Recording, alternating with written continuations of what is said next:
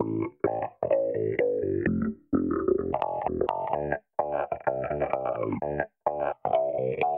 and welcome back to the Ulster Rugby Roundup. I'm Gareth Hanna without Richard Mulligan. I am having to do my own introduction this week. Joining me are Jonathan Bradley and John Dixon. Hello, boys. Hi, Gareth. Hey, Gareth. How are you? All good, all good. John, you weren't volunteering to jump in with the intro there. Like, did you hear Richard's introduction last week? I did. What do you think?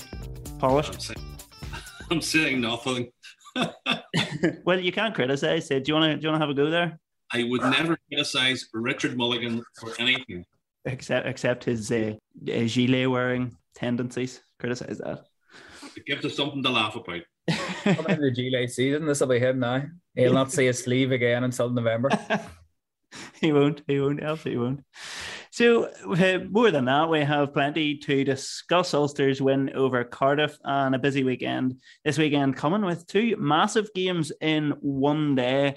Ulster playing Leinster and England taking on Ireland at Twickenham. So, lots to get through, and we have some of your listener questions to help us do that. So, we shall begin with Ulster's victory over Cardiff, 48-12.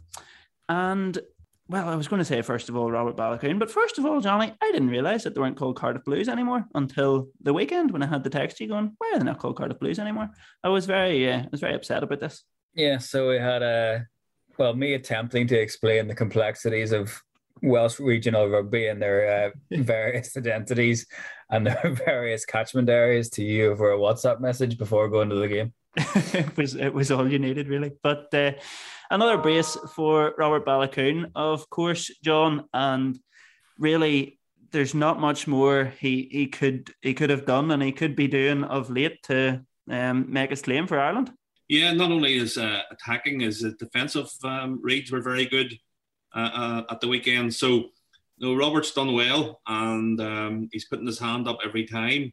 The problem that he has really is that the fact that everybody at the minute in Ireland's playing well, and all the four provinces.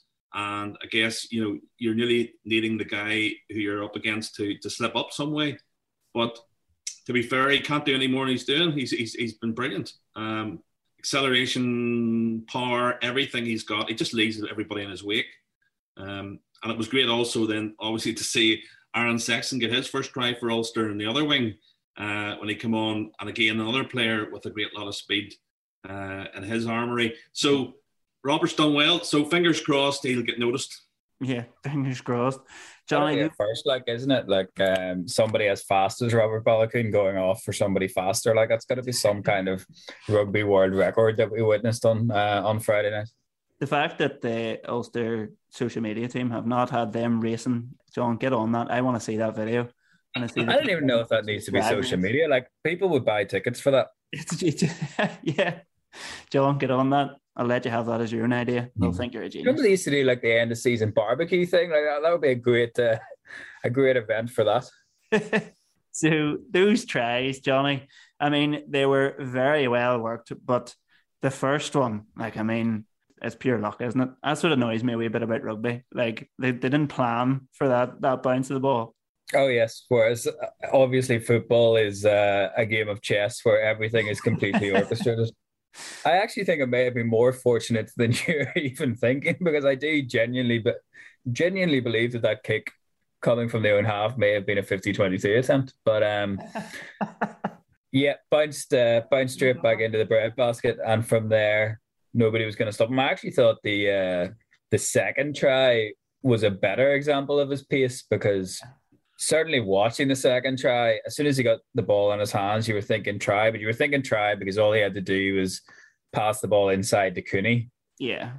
And it was a run-in score. But he was so quick that, one, he didn't need to pass the ball because he could just run straight past the covering defence, and two, he was actually too quick for the trail run, so it had made it a more difficult pass by the time he sort of set off. So he just did it all himself. It reminded me actually quite a lot of his second score against Connacht a few weeks back, where he just got the ball, pinned his ears back, and blew past a guy that looked like he should have had the line to make the tackle. So it was another one of those where, even having watched him as many times as you have, you're still sort of taken aback by the just by the sheer speed that he gets up to. Yeah, like take the light from your eyes. We'll discuss in a little while then as to just how close we think he and the rest of the guys that we're about to talk about are to Ireland's selection for that big game at the weekend. Though while we're on that second try, John, Stuart Moore's role in that from a very unfamiliar position for him. He had a great role in that try and a fairly impressive game all around. Yeah, he did. Stuart's come on very well indeed. You go back to the game against the Northampton Saints at Franklin's Gardens. I thought he was fantastic in that match. He controlled everything he did. He made line breaks. He looked for support. He was just a very accomplished young player. The problem Stuart has obviously had is his injuries, and hopefully, fingers crossed, he can stay injury-free and get more game time, whether it's in the centre or full-back, where he obviously now has put his hand up. That's all you can say about that. He was superb at the weekend. And I think his reading of the game, he's a very intelligent player. His reading of the game is top drawer. And he reminds me a bit like Paddy Wallace, the way Paddy was never given the credit that was due to him for the way he read the game. And I think Stuart's quite like that. And I thought that Stuart and James Hume had a very workable partnership in the middle of the field, and they seemed to create a lot off each other. And I think at fullback he brings that same bit of creativity to the back three. Mm-hmm. Just going back to Robert Baloucoune before, I wanted just to mention on that first try when that ball was kicked up in the air and obviously the Cardiff defence let it bounce. If you watch Robert Baloucoune, he anticipated that ball bouncing to the left because he actually changed direction slightly before any of the Cardiff players reacted. So he had at least 2 yards on them before he ran in to catch that ball. He actually anticipated it was going to go left, and he went left with it. And that's why he was able to get there and beat them to it. So, although you said it was luck, he actually the luck was there in him reading it as the way he did. I thought it was fantastic.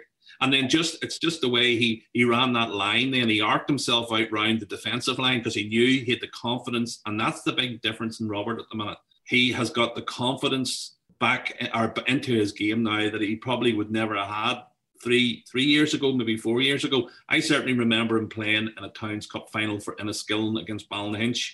And I was asked recently for photographs of him playing for Enniskillen, and I said, yeah, you played against in that Towns Cup final. Went back into my archive, looked through it, and I have loads of pictures of Robert tackling players, but not Robert running with the ball.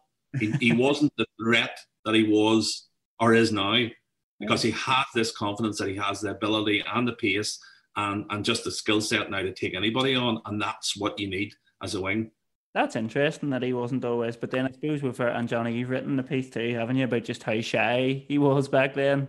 And how it was in that piece I used a quote from Dan Soper that said that exact thing, because I asked Dan what the big changes that he had seen in Rob from them both sort of coming into the Ulster setup at the same time and now, and that was the word that he used. It was confidence, that he's got more confidence now in his own ability at this level, and just I suppose, like John says, confidence in his ability that when he gets the ball, that he does have this uncoachable attribute in his speed that he can take advantage of. Because, like we mentioned, those tries, the Connacht and the second one on Friday night, there is a huge amount of confidence required to back yourself to get through a gap that, like, I'm not kidding, like 99% of players in the league probably couldn't get through, because how many rugby players have his level of top end speed? I mean, I know we joke about the fact that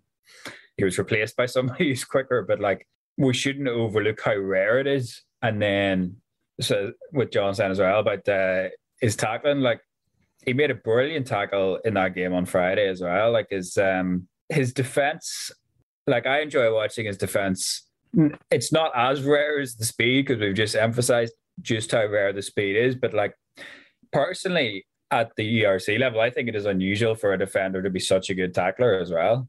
And like, in that piece that I read, I was talking to some of his coaches at Enniskillen, and they were saying, everyone always credits the the sevens experience for his ability to tackle, but basically from his first day playing adult rugby, if you like, at Enniskillen, they say that he had this ability to read what attackers were going to do, and he even considerably slighter than he is now, obviously having gone through years of basically a professional gym program, that he still was forceful and still had that same force in the tackles as well. Well, we're a bit like that ball when it was kicked out to the wing, and that we're bouncing about all over the place here, because back to Stuart Moore again. When John, can you give us maybe any sort of, because when the team sheet came out, it was probably a bit of a surprise to see him named a fullback. Can you give us any insight from behind the scenes as to how long this has maybe been in the pipeline for, and how it sort of came about, how the discussions came about regarding it, or what happened? No, I can't, because I was surprised to me as well. I go to training every week, and he may go to fullback, maybe go onto the wing. Ben Moxham is the same. The boys are moved. The back three move about all the time, so there are loads of combinations there that they can use. It's not just you have to be able to play wing and 15 nowadays. So you're a back three rather than just a fullback. But the move from the centre to fullback was quite unusual. But again, I put that down to the fact that Stuart obviously has that ability, and the coaches honestly feel he has the intelligence and the ability to read the game at fullback, because that's why Michael Lowry's so good, because Michael Lowry can read the game so well, and I think that's what Stuart has the ability to do as well. So that was giving him confidence to go into play fullback. We all saw what he could do. So, Johnny, we'll just throw in our first listener question of the day here then. Stuart K. Martin says that McIlroy, Allison, Lowry and Little have all played 15 this season, and if Stockdale had been fit, he probably would have as well. So does that make Stuart Moore fifth choice at 15 now? Do you think we'll ever see him there again? And he says he would like to see more of him there. What do you think? Well, I think he said himself post-match that he thought he was seventh choice maybe going in, so might be even worse than that.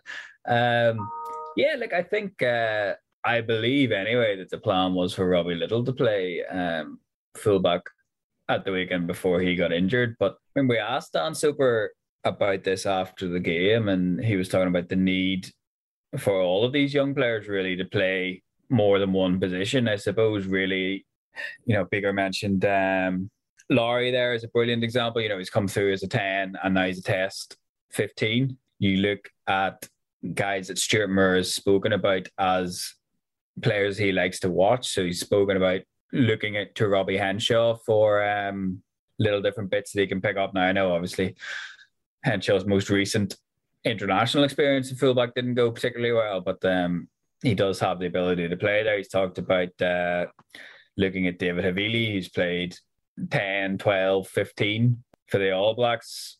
Obviously, Damian McKenzie is another example of the All Blacks. The idea of guys having one position, I suppose, really is quite limiting. So if it is something tangible that he can add to his resume, if you like, I think that would only be a positive. I mean, given the way the game went, he probably similar, I suppose, to the conversation that we had about Mike Lowry last week. Like, he maybe didn't get tested in some of the areas of the game that you would want to see him tested in.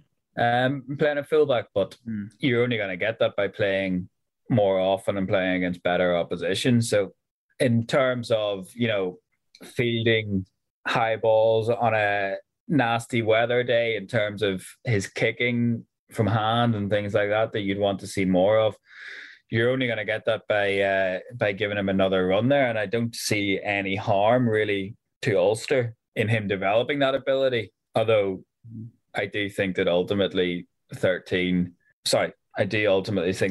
13 is going to be where we see him settle.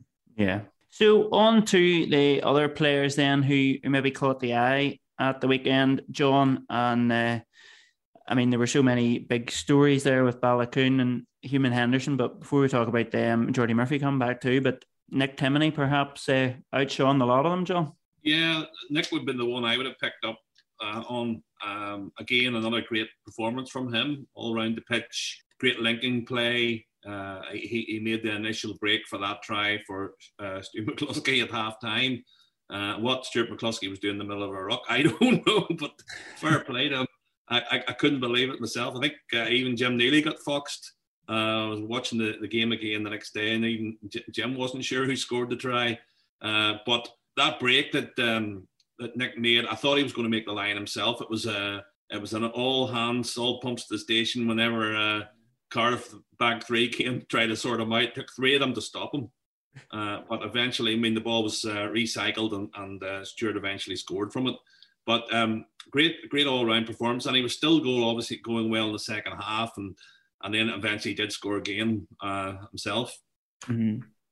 Johnny, those two players we've highlighted then so far, the two Ireland internationals we've highlighted so far, Robert Baloucoune and Nick Timoney, neither of them have played a minute of the Six Nations so far, and that's probably harder to believe in Baloucoune's case. But with the way they played in this game, what do you think? Have they any chance against England?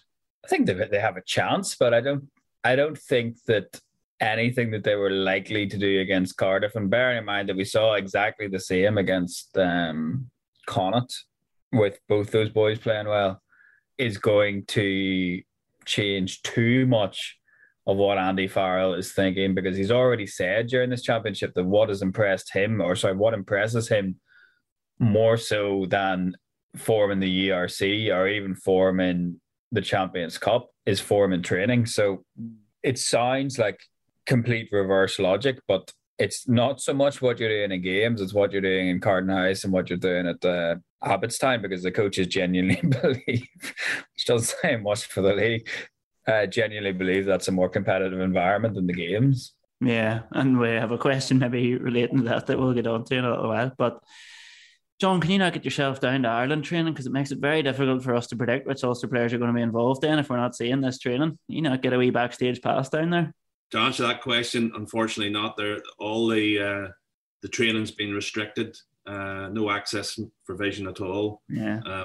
Over the rest of the Six Nations. But you're absolutely right in what you're saying about how they perform in that high intensity environment of an Irish training session, and how they work within that camp. I think it has a lot to play with everybody being so close to each other, in performance levels, and being so close to being the number ones to get a jersey for a test match. I think it goes down to those little small margins that they can show on the training pitch to the coaches that they're ready to step up. I honestly don't think that he will make too many changes for going into this game against England, because I think that if any of our boys have a chance, let's say our boys, the Ulster boys, have a chance of making the bench, because I think the back row is fairly well settled. Yeah. In Ulster at the minute. So from Nick's point of view, Nick, I think that, probably a bench place is what, his performance, and he goes down to training this week and does well, will probably gain him, and he maybe be involved against England. We just don't know. Again, I think that's what the level of the quality of players, and everybody's fit and everybody's on the pitch working hard and playing well for their provinces, etc. It's very difficult to be able to pick and say that's definitely going to be the team. Yeah, I agree 100%, especially on the back row, because I don't want to sound like I'm denigrating Nick Timoney in the way that he's played this season, because he's been brilliant. He's been brilliant for a year. More than a year now, and he's been Ulster's best back rower. And I'm delighted for him, because he gives a good interview, which is always my yardstick of whether I want these guys to do well or not. But it's very easy for us to watch the Ulster game on Friday and sit and say, player X played really well for Ulster, so does that mean that they're going to get in the Ireland team? But the problem is that the boys that got released for Leinster and the boys that got released for Munster, with the exception of Connacht, they obviously got hooked. The other three Irish provinces all absolutely thumped the teams that they were playing. So everybody playing for them played well as well, Yeah, no, exactly. It's certainly not easy, but sure, that's why Andy Farrell gets the big bucks, and we're sitting here. But certainly bigger bucks than we get sitting here. Yeah. Well, recording podcasts on Zoom from my bedroom. Yeah, and don't forget the real winner in this is Ireland. Well, exactly. There's so much great competition out there. The real winner is the Ireland rugby team, and let's hope they can go ahead and win at the weekend. And win the World Cup. That's what we're our fingers crossed for. I'm calling it now, John. I think you're only 10-1 for the World Cup. I checked it today. Only 10, there we are. What about Ian Henderson? We've talked about those other guys. Ian probably the most likely one then to get a start. Would you say against England? He came back and, as he usually does from injury, looked like he'd never been away. Yeah, I think he's got a good chance of starting. They'll need a bit of grunt in there in that pack, some physicality, and we all know that's what Hendy has in spades. So I would certainly be picking him, even taking my rose tinted glasses off. I would say Hendy would be a shoe in for me because they need him certainly up front, because England will take it to them. Anytime England have troubled Ireland in recent years, it's been their physicality. And when Ireland have backed off and weren't able to handle that, then they just went to pieces and it became embarrassing. So I would say that they've learned the lesson there and they will not be making the same mistake.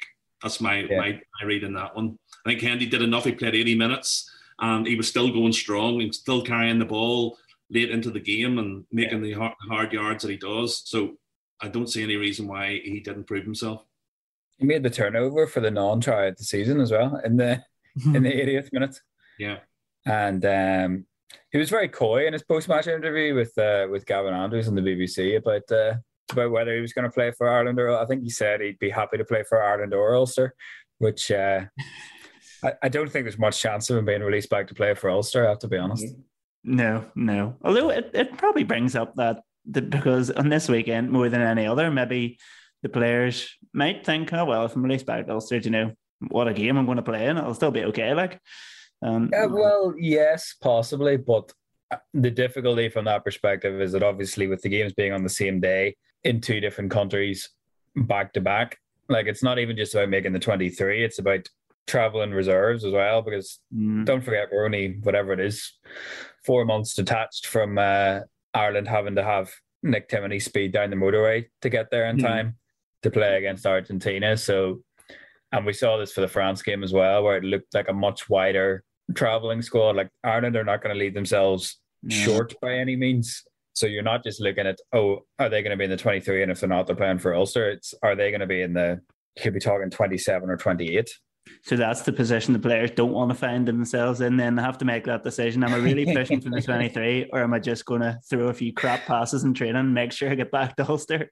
Yeah, if you don't make the 23, you want to be so far out of it that you get released back to play in the table topping Interpro. Yes, so if any of you are listening, boys, just you can throw a few bad ones in there. Make sure you get back.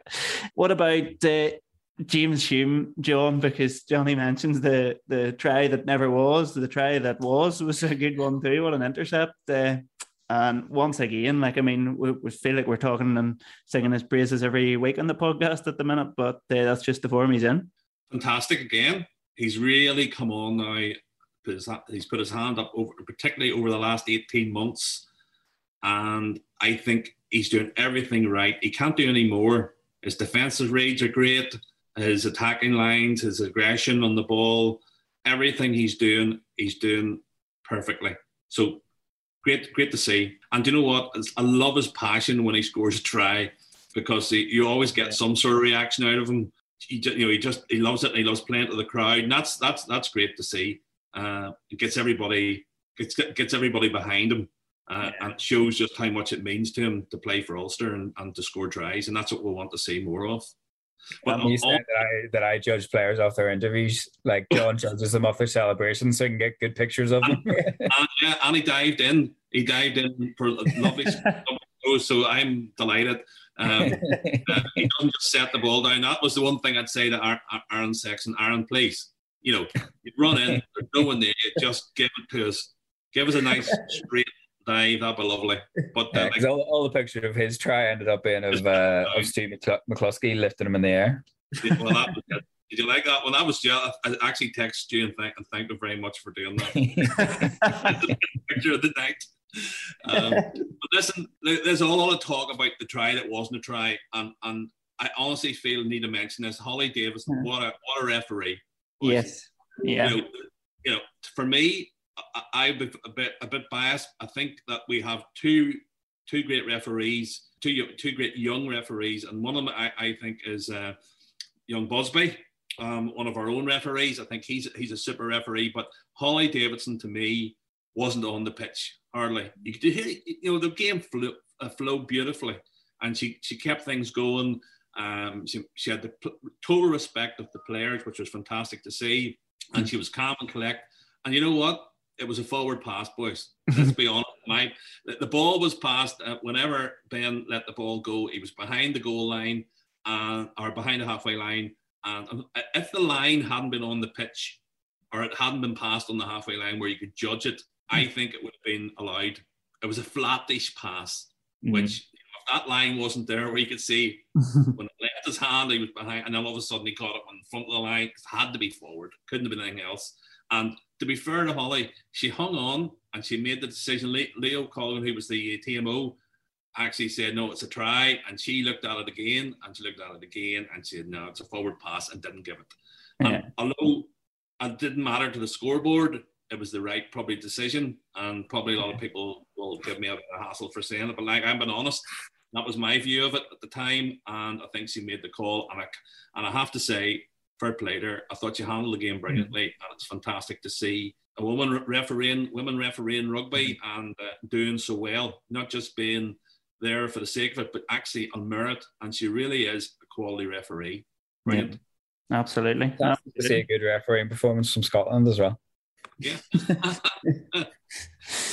So, Jonathan, you mentioned earlier about the Ireland training perhaps being more competitive than some of these Ulster games.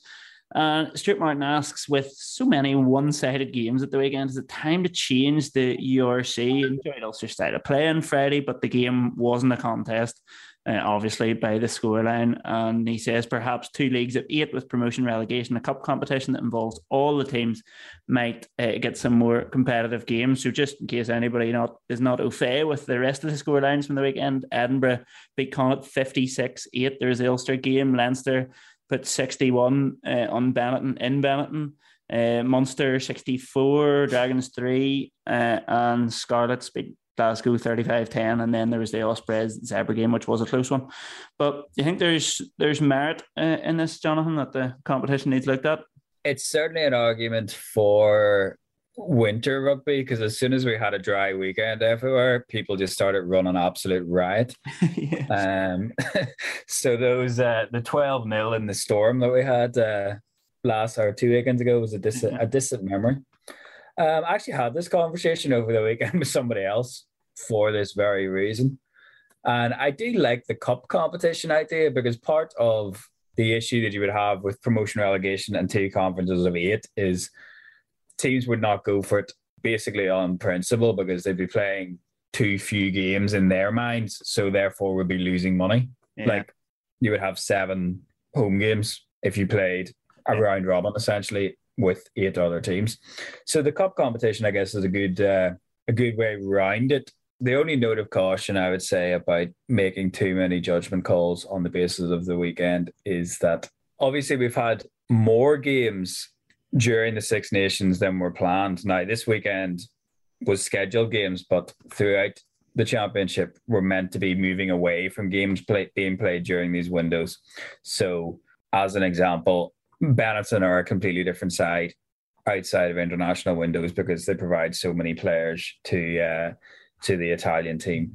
Theoretically, the same should go for Leinster, but their B team and C team still has the ability to put up 50 points on people. And the other, I suppose, wait and see element of this is the South African teams, because we're all assuming that they're going to improve the more they get used to the move into the Northern Hemisphere. If you were to break the league into 8 now, obviously with everyone having played largely different numbers of games and things like that, and it's still being mid-season, there'd only be one of those South African teams in the top 8. But I obviously agree completely. Like, it wasn't a good weekend for the ERC, because if you're neutral and watching those games, like, you're not watching any of them beyond the hour mark, really, because they're all over. Like, you're switching over and watching something else. None of them, as the question referenced, like, Ulster fans will enjoy watching Ulster play like that and put up that many points, but it's not going to appeal to a wider audience unless the game is more engrossing and closer, basically. Yeah. What do you think, John? You like the competition the way it is? Or, I mean, quite apart from anything else, it annoys me that the teams still don't have even fixture lists, so it's a bit of a farce. But anyway, that's just my bugbear.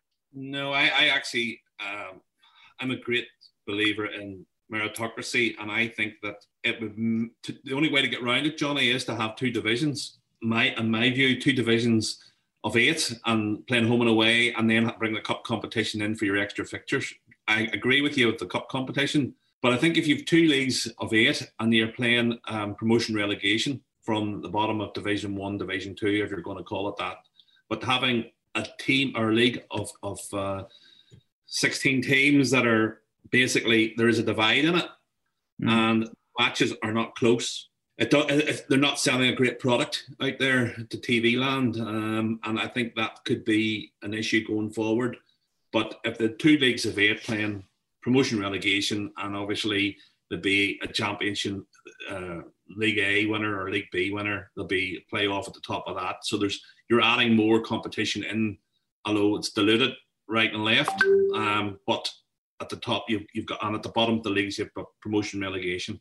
Yeah, well, an interesting point, and maybe you can let us know what you think about that one on the Twitter account. But we shall move on then to a big weekend coming up. Obviously, we have already been discussing in part which of the Ulster players are going to get the nod for England against Ireland. That's at 5:15 on Saturday afternoon at Twickenham. So, Johnny, if we reckon Ian Henderson's most likely to get the nod, if you were Andy Farrell now, how many? Well, we should just point out in case people forget, Rob Herring, Mike Lowry and Kieran Treadwell had all stayed with Ireland last week, and then Henderson, Ballachin and Timoney have all already gone back down to join up with the squad again. So if Henderson starts, how many of those other ones do you think at this point in time will be involved?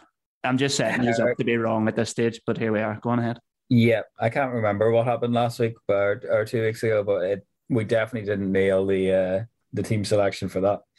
Herring for sure, yeah. So that's 2, and I think there's every chance that, in the spirit of what I said at the start of this tournament, of everybody getting 2 runs, now it looks an awful lot more like that's going to be 2 runs off the bench in the case of James Hume. But I can see Mike Lowry wearing that 23 jersey, possibly. I mean, it is a very different proposition, obviously, playing England in Twickenham than Italy at home. But the fact of the matter remains, if you don't think that these players are capable of playing in international fixtures like that, then there's no point giving them time against Italy, if you know what I mean. Yeah. There's no point having players basically that you only play against lower tier 1 nations and tier 2 nations. Like, if you think somebody's good enough to play international rugby, then you have to believe that they're going to be good enough to play England, to play France, to play South Africa, to play New Zealand. Yeah, and as we've said before, they need to be tested in those sort of games before the World Cup rolls around. John, what do you reckon? Do you agree with those 3, Henderson, Herring and Lowry maybe? Yes, I would actually have Hendy starting, definitely. And then I would actually say, look, there's no reason to say that James Hume hasn't done enough. He's one for me that has the potential to definitely make the bench. Timoney certainly has done enough to make the bench. Mike Lowry's performance against Italy would say to me, and again, just hearing the feedback coming, from within the Irish camp, that he's doing so well in there in that environment that and I've been very impressed with Mikey. The way he's basically taken to getting the calls, all the lines of running and all that. He's just all over it, and I think that's going to hold him in good stead. And obviously Rob Herring has got the experience as a hooker, so there could actually be, maybe I would have 4 Ulster players on who have the chance to make the bench. The one player I haven't mentioned is Robert Balogun, because while I'd love to see Robert Balogun there, I can't have 5 Ulster players on the bench. It's great to be able to say we have 5, maybe 6 Ulster players now that are knocking on the door. But who will make the bench? Well, you've got to look at Hume, Timoney, and probably Herring are the 3 that you definitely would nail down, and possibly Mikey Lowry in there, and probably Robert would be losing out. So everybody or nobody or something in between in I conclusion? don't, to be honest, Mac Hansen probably has done enough to start. Yeah. And you can't say that any of the other players in the Conway, you can't say hasn't played. He's played okay. Like he's done nothing wrong. You can't drop him. And Hugo Keenan has done very well. So there's your back three. You can't actually say no. Those three. There's a weakness there. So you have to then just have to be, you're on a waiting list basically to one of them makes a big mistake. And like, with Andy I'm Farrell. not going against what I said at the start of the championship. Like I would have liked to see more of these guys, not just because they're from Ulster. Like we put Gavin Coombs and Craig Casey in the same group, but it'll be interesting to see if France win on Friday night, how that impacts Ireland's selection, win or lose against England for Scotland, because like you can't see the logic for Farrell that there is a Six Nations Championship still there for this Ireland team if France slip up, whereas if France were to win and perhaps even win big against Wales, then it would be a different proposition for Ireland against Scotland. Although admittedly, the only way that Ireland come out of this weekend with their championship hopes over is if they lose and France win. Yeah. Can I ask you a question? What do you think of the centre combination for Ireland? Who do you think that will be? The reason why I'm asking you is because Bundy Aki brings a lot of sort of aggression, but lack of discipline. And in a game where tackling has, and the referees are so hot on tackling, do you think that Farrell will have a bit of worry about putting him in the centre? I still think it, like, I don't know how many years has it been since Gary Ringrose emerged? 2017, so 5 years. And like, we still don't really know what the best partnership is between the three of those guys. And you can now put, James Hume into that mix. Yeah. Chris Barrow's played a bit, Stuart McCluskey's played a bit, but obviously in this fixture last year, Bundy Aki got sent off, even though Ireland won, and he has got 2 red cards in his Test career, which is the ultimate rarity in Irish rugby. So yeah, it wouldn't surprise me at all if we see Henshaw at 12 and Ringrose at 13 for this one. But I think you make an interesting point in the sense that you do then lose, not that Robbie Henshaw isn't physical, but you do then lose Aki's physicality, because if you go Aki and Henshaw, then it's certainly a beefier midfield against what we all expect to be, regardless of who plays for them and regardless of the attacking rhythm that they have, or to my mind have not found in this championship, there's still going to be a physical test because there's still going to be a bigger side than Ireland are. Yeah, but that brings me on to James Hume. His discipline's excellent. So he is a player who can play within himself without being that the sort of nasty aggression that, he doesn't have to feel he goes up and has to whack everybody all the time. He's a safer bet maybe to have on the bench. That's sort of, I was just interested to see what your thoughts were about that whole centre partnership. I think that just the idea of having a centre on the bench has been an interesting element of this Six Nations, because it's not something that we've seen before, really, because Joe Schmidt was so enamored with the idea of his number 23 being versatile. You would have seen an awful lot of times you would have saw guys like Fergus McFadden, he could play across multiple positions in that 23 jersey. I always thought if not for the injuries, then we would have had Will Addison in that role, probably certainly by the World Cup. But just with his selection of Hume twice on the bench in that 23 jersey, I think we saw Farrell show a real willingness to change things up in his bench backline options. But I think it's interesting. It's interesting to me how this is going to play out in the next couple of years, or even in the next year and a half, say until the World Cup, because we've talked about this idea of training and having to perform in training, and to a certain degree, Stuart McCluskey has suffered from this as well. Like, how well do you have to play at provincial level to make a case for selection that can't be avoided? Because Ireland are blessed with great centres at the minute, but you're also looking at Hume and being like, well, what more could that guy have done to earn a start? And he's been unfortunate in the sense that when he's come on in both games, the game's already been gone. It's difficult to make an impact in that sort of, I think, especially as a back in that sort of game. But Yeah, like I think Ireland would benefit from him having a start in the remainder of this championship. I think he would benefit from him having a start in the remainder of this championship. But I don't know. I just have an inkling that I don't think it'll be this weekend, because I think this weekend is going to be very much tried and tested. Well, Ireland do go into that one at Twickenham as very, very, very slight favourites, the bookies. So fingers crossed they've got that one right, and that Ireland do come out and beat the English at Twickenham. Always a great occasion. Also a great occasion is when Ulster beat Leinster, which happened obviously earlier in the season. They got that 20-10 win down in Leinster, looking to complete the double this Saturday evening at 7:35 at Ravenhill.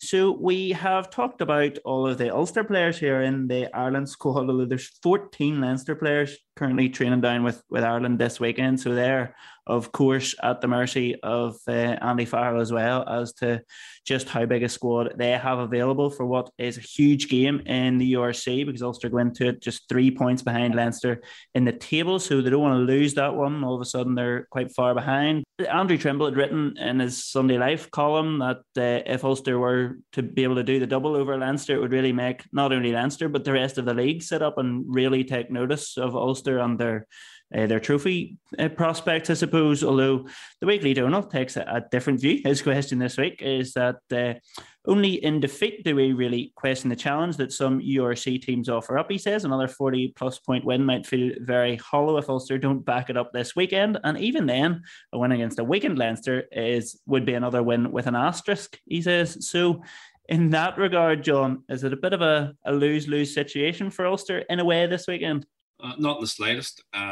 Totally disagree. I think that having watched Leinster and Leinster A in particular, they're a hell of a team and a hell of a squad. So no matter what happens with the Irish selection this weekend, and there'll be a raft of Leinster players we know will be on that Ireland team or in the starting 23 or travelling to London. What will come up from Dublin to Ravenhill will be a quality Leinster side who will be quite capable of beating anybody in the Pro 14, I mean the URC. So I don't think that'll be the case. I think I will be happy with a single point win at the weekend.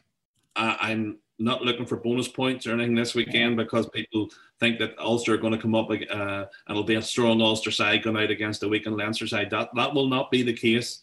And let me tell you, I know for a fact that Leinster are coming up here thinking that they can win. There's nothing they want more than to come up to Belfast. They want to come up to Belfast to right the wrong of the RDS, and they can do it, and they have a team to do it. And Ulster will have to be at their very best to beat them. I love John Cooney's quote that I know what they're like. They'll have a picture of James Hume celebrating the RDS up in the changing room this weekend, which is a good way to put it. Johnny, you can sort of see Donald's point though as well, in that if Ulster do the double over Leinster, there can be a lot of crowing. We'll beat Leinster twice, but at the same time, they haven't beat a Leinster team that they would take on if it comes to a final, and that's when it really matters. So you can see where he's coming from, can you? I can, but it's a different type of yardstick, I think. So to me, they're both yardsticks. I wouldn't disregard the yardstick of beating Leinster twice, especially given that beating Leinster twice would essentially, you think, put Ulster in the box seat to finish top of the league, which is a massive, massive thing, both mentally and in terms of playoff positions. Because bear in mind that if Ulster had finished above Leinster in the standings last year, they would have been playing and on form anyway, being favourites for a final. I do think that to look at, as an example, the 2019 quarterfinal, the 2013 final, whenever you're playing the 2012 European final, obviously as well, everybody knows that it is a different thing to play Leinster at full strength in a winner takes all or winner advances game. But the idea of beating them twice and finishing above them in the standings when you haven't been able to do that for a very long time, and when there is a tangible reward at the end of this, because we need to be honest looking at the table here. Like, if Leinster beat Ulster on Saturday, it's highly unlikely, even with Leinster playing so many of their games away, even having to play Munster twice, that Ulster are going to make up 8 points on them over the last 5 games. So, John, a lot on the line then, even if it isn't a cup final against between two full strength teams, but nonetheless very important. And how do you see it going? Ulster are going to fancy their chances at home, aren't they? I would think so. And with this being a rearranged fixture from, I think it was New Year's Day, it was a full house on New Year's Day. So hopefully, with the England match being televised on the big screens beforehand at Ravenhill, I think that the crowd should be in fairly good spirits for the arrival of Leinster later on that evening. And with a big crowd there, home advantage, a strong Ulster side going well, I would say I'd be happy that we get a single like a 1 point win would do me. If we get a bonus point, I'd be ecstatic. Yes, fingers crossed. There will be a lot of happy faces coming out of Ravenhill on Saturday evening after having watched two big wins. Ireland under-20s actually are playing England as well on Saturday. That one's at 7:15, so a bit of a clash there, but maybe you can get that one, live streaming that one up on your phone or something. So speaking of the other Six Nations competitions, Jonathan, the Ireland women's squad was announced last week with 6 Ulster girls in it: Amanda McQuaid, Claire Bowles, Niamh Jones, Anna McGann, Brittany Hogan and Catherine Dean. So good to see plenty of representation in there, especially when they're going to get a rare game at Ravenhill come the end of the championship. Yeah, and obviously it was a fascinating week really in Irish women's rugby, with press conferences around the report into the failure to qualify for the World Cup, the 30 independent recommendations being made about what needs to happen with the game moving forward, that even just the more sort of the change in tone from the IRFU about the women's game, and I suppose where the blame was to be laid for the failure to qualify for the World Cup, with the union taking on more of the responsibility than certainly they had at the time, with the comments that the players were to blame, and the response from Clúna Maloney that slurry spreading, I believe, was the exact term of how she described it. So it's going to be a very interesting Six Nations for Ireland, not so much on the field as off it, because it's going to be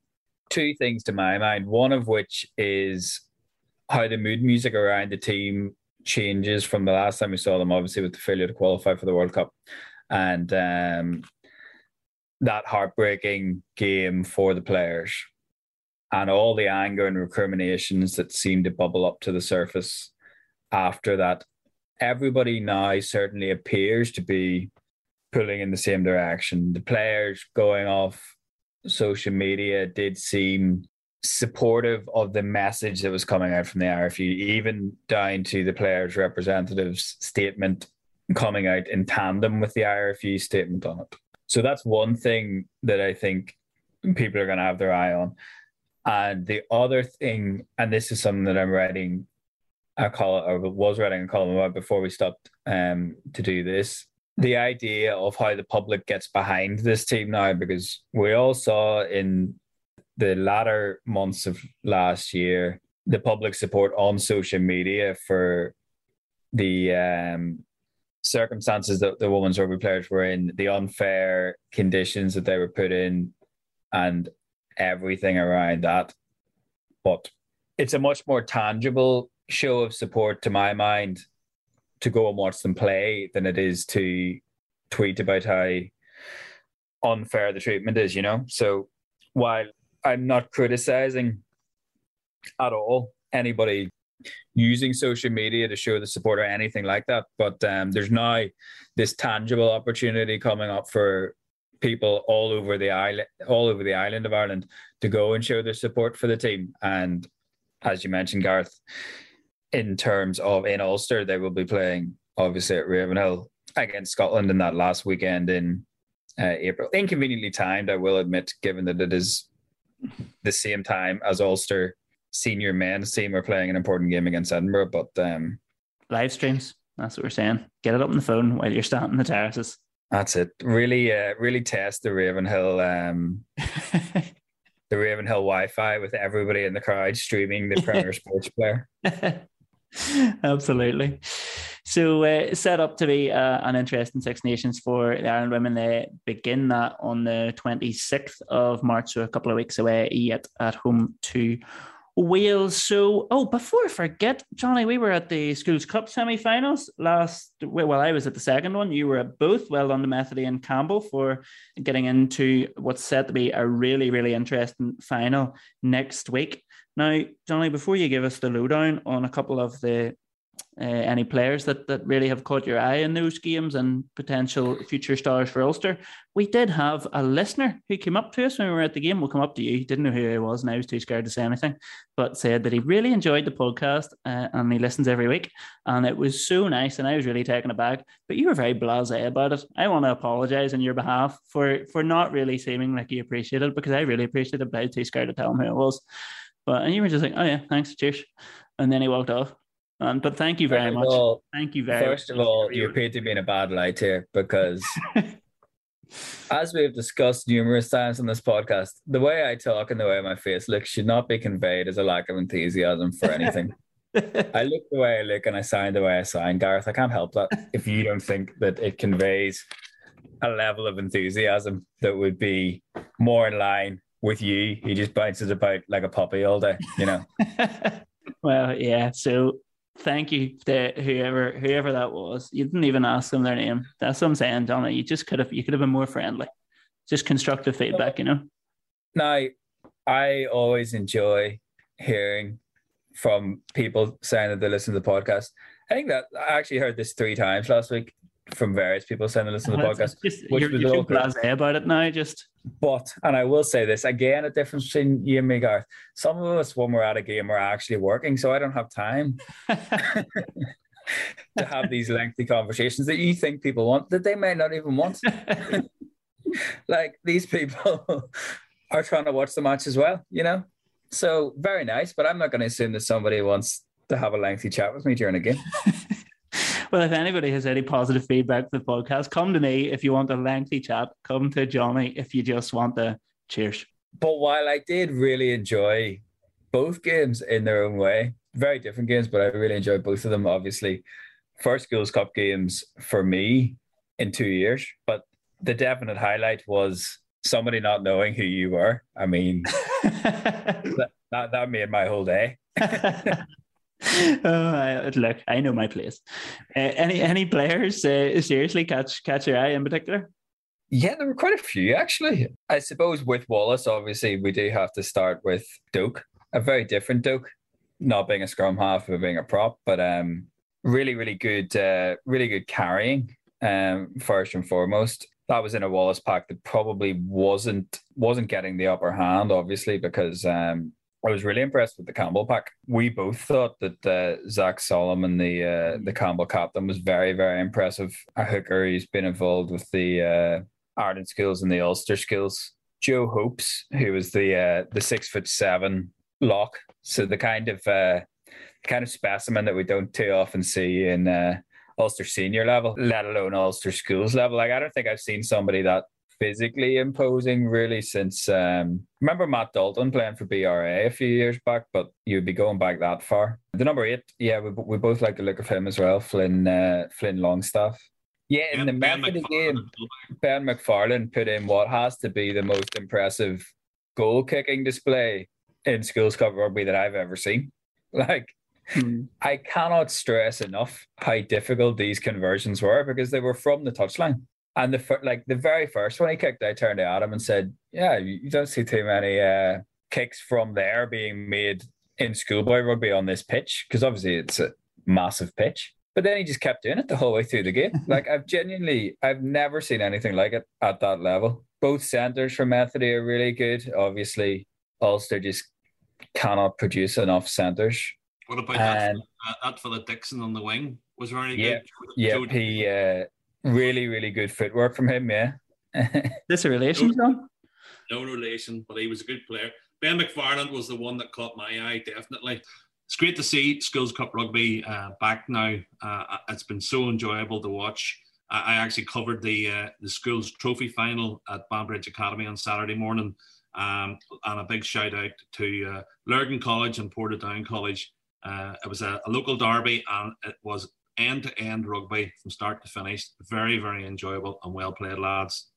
Yeah. Who won? Lurgan College won it. Oh, good to see. Always good to see a Lurgan victory over the old Ports. Anyway, just before we go, one last question, John, that had been asked a week or two ago, although we thought we'd save it for Ulster's next home game, which obviously is coming up this weekend. It's from Stephen McCormick, who asked, why is Ravenhill much quieter these days, even if it's a larger crowd than it used to be? Heineken Cup Friday night games used to be electric, but the Northampton game, he says, was relatively quiet. It's not due to the standard of rugby, and it's the only reason that he says he misses the old ground. What do you think? Is there merit in this that's not as loud as it once was in there? Yes, there is. I've noticed it's been a bit quieter than normal. Maybe it's the wearing of masks and singing and COVID and all that sort of stuff maybe has dampened the atmosphere a wee bit. But yes, it has been a wee bit quieter. One of the things that I've noticed is, like it or low, that the brass band not chirping up every 10 minutes or so is probably something that got the crowd going when it got a bit quiet. So maybe we need a bit of music or something to get the singing going. I'm going to start a campaign to get whoever was playing the bagpipes in the Campbell College support, Ulster Rugby, just to employ them, get them to come to all the home matches, because the bagpipes are fantastic. And that will probably divide it. Game and a batter and everything. They call themselves the Black Brigade. It's like they're like the Oakland Raiders with the black hole. A shout out to the South Wales Supporters Club, who travel to a lot of the away games. Johnny, you'll know who I'm talking about. They're a band of supporters who all live down in South Wales, and they travel to all the Welsh games and all the Heineken games in the UK, and they certainly make themselves heard. They've got a raft of songs that they sing, and they're certainly a focal point in away matches, and a lot of people, I'm sure, will have heard them on the TV if they're watching the match, and when they go to the Dragons, for example, on that wet Sunday, all you could hear was "Stand Up for the Ulstermen" being sung the entire game. It was incredible, but they are very vocal. Maybe they should be flying them into Belfast to get the Belfast crowd going. But they're a great bunch of boys and girls. I definitely agree that I don't think the atmosphere is as loud or as vociferous as it once was. That's going back quite a while to when Ravenhill really had like this reputation as like a bear pit, I suppose. But I agree with Stephen's question completely, but I also do think it is worth noting that the atmosphere at Ravenhill is still considered better than the atmosphere anywhere else in the league, really. So it's one of those, you probably can't quantify it too much because there's various different ways and reasons that people have for going to a game and supporting a team. Yeah. Personally, I would think that as things become more fashionable to do, Instagrammable to do, whatever you want to call it, you're probably attracting a different type of fan. Not saying worse or better, just a different type of fan that is maybe less likely to be of the vocal element, shall we say. That might be, could be generalizing. But it is amazing to me that we have this idea in our heads that the atmosphere is getting worse and worse and worse and worse and worse. But at the same time, the opposing players that are coming over, still unprompted to a man, usually mention how good a place it is to play rugby because of the crowd, because of the size of the crowds, because of the stadium, because of everything around the game, sort of thing. So not as good as not as loud, as it once was, but still probably the envy of an awful lot of other teams in the league. Yeah, no, that's a fair point. So that's pretty much all we have time for this week. So thank you all once again for joining us. And I should just note that I am actually moving into a different job within the company next week. So I'm not too sure what that means for my involvement on the podcast going forward. It probably will be less often. So just want to thank all the listeners and all you guys for it's been great fun over the last lot of years, and I've enjoyed sort of coordinating it as it has been with all the time we have to squeeze it in. But it's been great fun, and I'm sure I won't be a total stranger in the future. But yes, so that's all we have time for this week. Thank you, John Dixon and Jonathan Bradley. And from me, Gareth Hanna, thank you very, very much for listening.